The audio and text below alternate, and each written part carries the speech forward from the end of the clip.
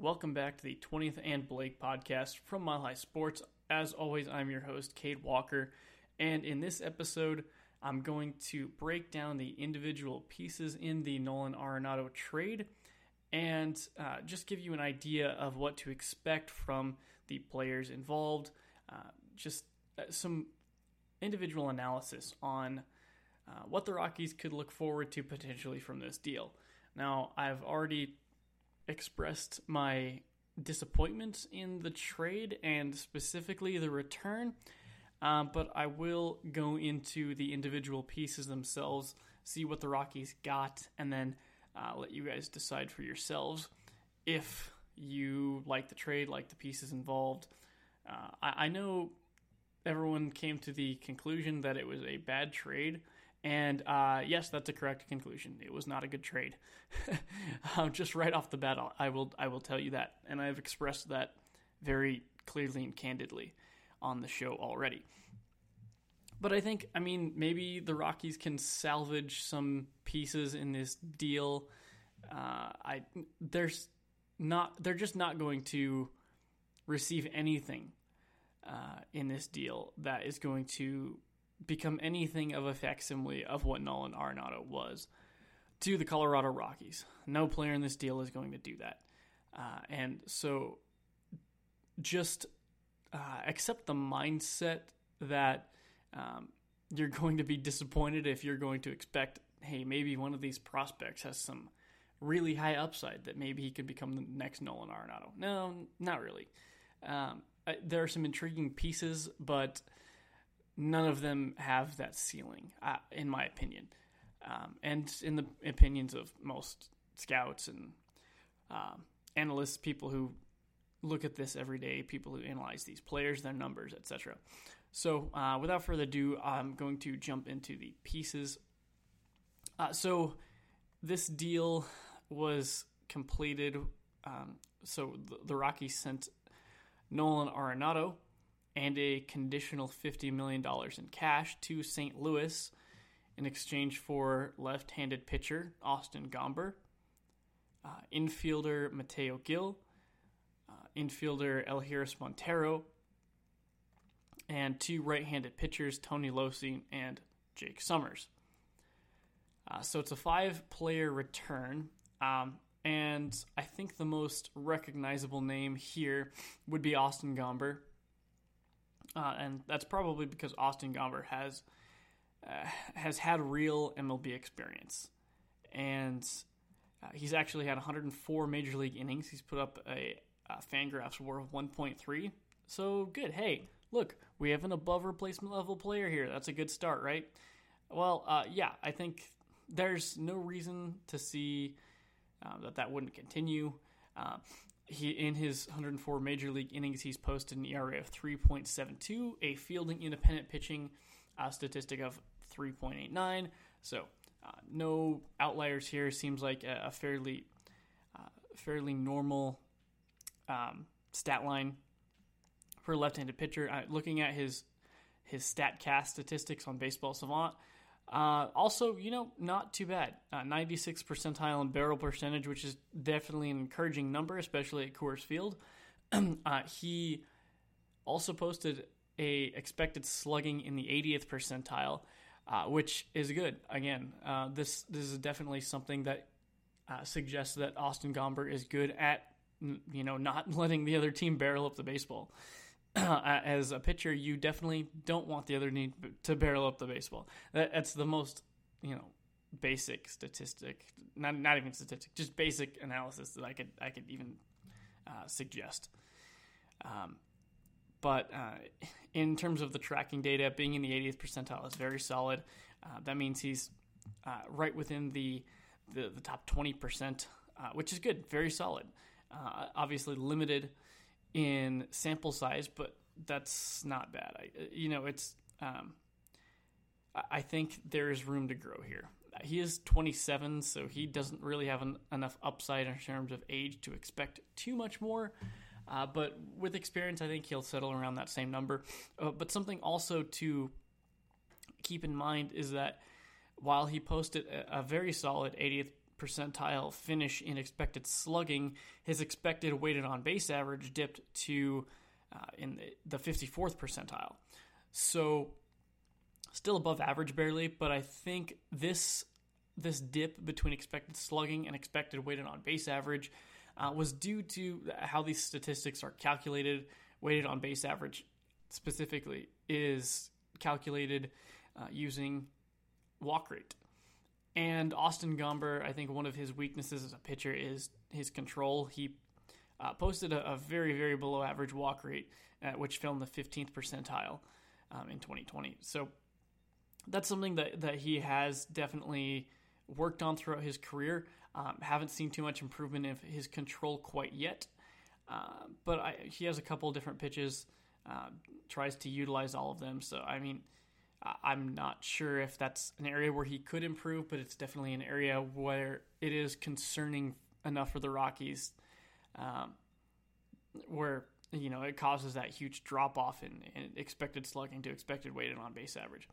I think he'll immediately jump into the rotation. I think the Rockies should slide him in as the fifth starter.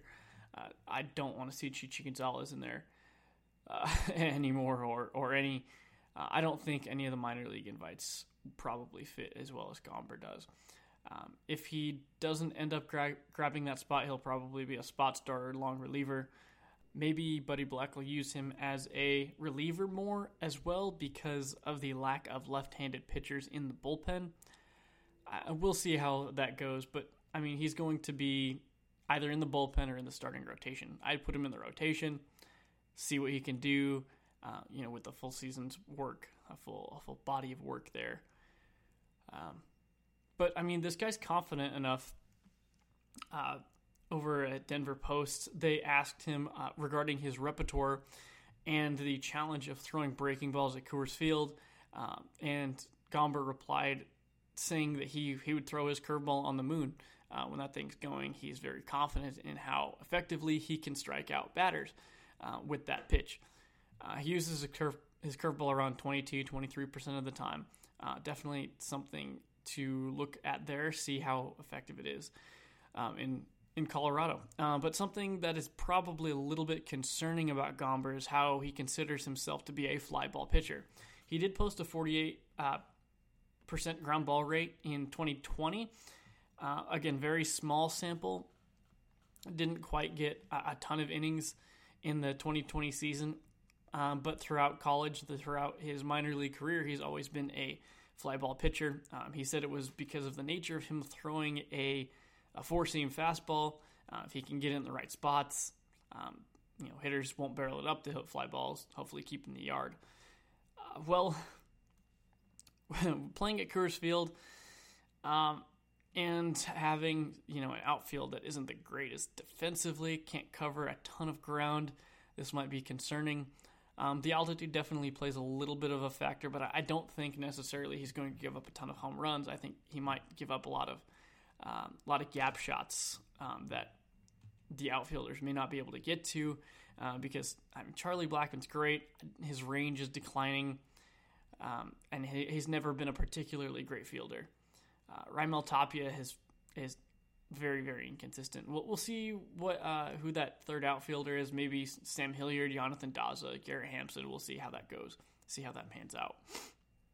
And I'll talk about that in future episodes as well. Looking forward to the roster construction. But it is safe to say, especially now that the Rockies are not bringing back Kevin Pillar, thank God, that you're not going to have Kevin Pillar roaming center field. So it's definitely concerning that Gomber isn't interested in trying to generate ground balls, trying to generate a ton of strikeouts, but fly balls as his primary way of getting outs. Well, we'll see how that pans out, but that's definitely not something that I'm terribly thrilled about. So there are a couple other pieces in this trade. The next one I want to discuss is infielder Mateo Gil. So this guy in particular, I was not too excited about. He's probably about a 40 grade all around on a 20 to 80 scale. So, just kind of a below average player at the major league level all around. He's definitely toolsy enough to play middle infield. Has a pretty decent quick first step. Pretty good, bodily IQ. Proprioception, knows where he is in space. And his arm is probably his best trait. Grades out as about a 55 on the 20 to 80 scale, so a little bit above average. He was used as a pitcher in high school. I think maybe a little bit in college. Not exactly sure, but he has a good arm, and that's something that maybe the Rockies might use at some point. But at this point, he's probably a 40 grade power guy, probably about the same contact guy, maybe 45 grade. So a little bit of a below average hitter, probably a replacement level hitter at the major league level. Maybe a little bit of a plus defender. You can project for him to be at the major league level, but I don't see him being anything more than a replacement level hitter, or maybe slightly below that. So I think he's just kind of a utility infielder, and that's about what you can expect from him. There's room for him, I think, to improve at the plate, maybe fill out his frame a little bit more. I think some people are a little bit optimistic that he can add a little bit more to his frame, add a little bit more pop in his bat. I'm not sure how much more he can add currently, though. It's tough to do that at this level. So overall, probably a 40 grade, 45 grade. I'd probably lean closer to 40 grade, so about a replacement level player. Next guy would be Elehuris Montero, an infielder. He's a corner guy. So as a hitter, he has some good power upside, very strong frame, some pretty good pull side power, but that's about all she writes in terms of hitting. Not really a very, very consistent guy in terms of barreling up the ball, hitting to all fields. Seems to be fairly one-dimensional at the plate. Probably 40, 45 grade. Defensively is not a third baseman, I wouldn't say, at the next level. Just looking at a few scouting reports, watching a little bit of film.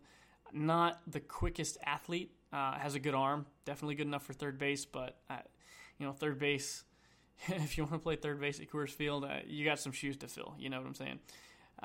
So I think Elehuris Montero at the next level will probably be a first baseman. If he can be a very decent defensive first baseman, I think he might have a chance to stick depending on the pieces on the roster. The problem is the Rockies have so many third base prospects.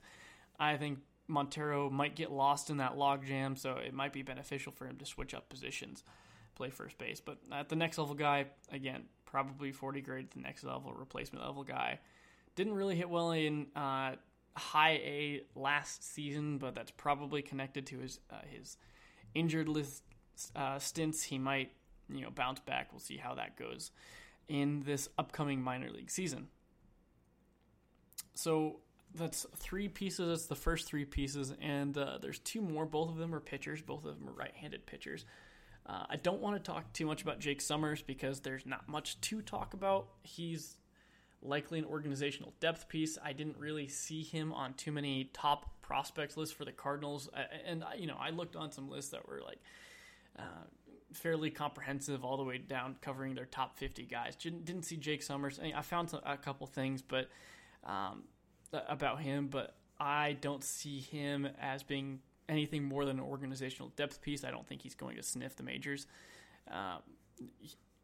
He was a 10th round guy, which, again, that's not a bad thing inherently, just being a 10th round guy, but he was a 10th round guy fairly recently, so it would be to see his upside, he'd probably have to play a little bit more. He hasn't seen too much field time, especially with last year's season getting canceled. So we'll see what he ends up doing, but I wouldn't bank on him being anything more than an organizational depth piece.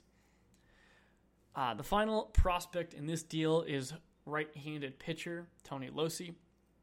He is a serviceable pitcher who probably, I think, could get a spot in the bullpen.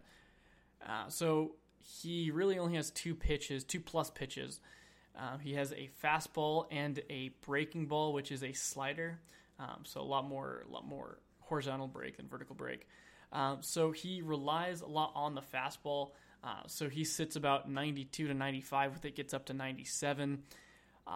And he's fairly over the top, doesn't get a lot of horizontal movement with his spin rate, but I think generates most of that horizontal movement just based on his arm slot. It's fairly over the top. I think he misses barrels with that fairly well.